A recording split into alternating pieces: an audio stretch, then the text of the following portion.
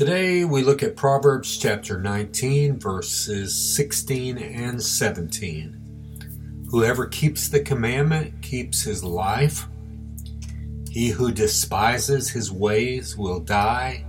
Whoever is generous to the poor lends to the Lord, and he will repay him for his deed. All right. Well, today we find Solomon speaking of the commandment in the singular, which is quite interesting, I think. And Solomon doesn't say whether he's speaking of the king's commandment or God's. So, what's this all about? As far as whether this refers to the king's commandment or to God's command, we've seen this kind of thing over and over in Proverbs. How the physical things that Solomon speaks of refer to the physical, but also they point to the spiritual things of God. So there's that aspect, and it should not surprise us that this is the case here, if it is. And as for the commandment being in the singular, I would suppose that this implies there's an underlying commandment that supports the other commandments.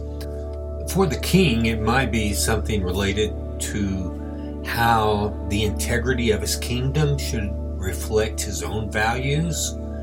So those who keep the commandment of the king keep their life, as the text would imply. And in keeping the commandment singular, I think that would mean to keep all his commandments, to do all his wishes, to keep his values. And so that's the commandment of the king. But also, we might think of it in relationship to God. Jesus spoke about two commandments in the New Testament in Matthew 22, and rather one that was supreme above all the others. And a Pharisee who was also a lawyer asked him a question. Let's go to that in chapter 22 of Matthew, verse 36, beginning there. Teacher, which is the great commandment in the law? And he said to him, You shall love the Lord your God with all your heart, and with all your soul, and with all your mind.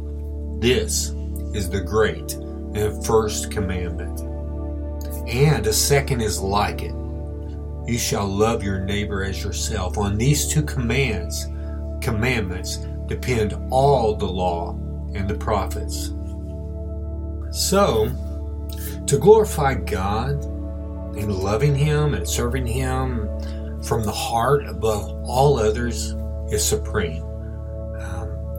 The greatest commandment is to love the Lord with our all. And if we do that, no doubt we will keep the second commandment as well.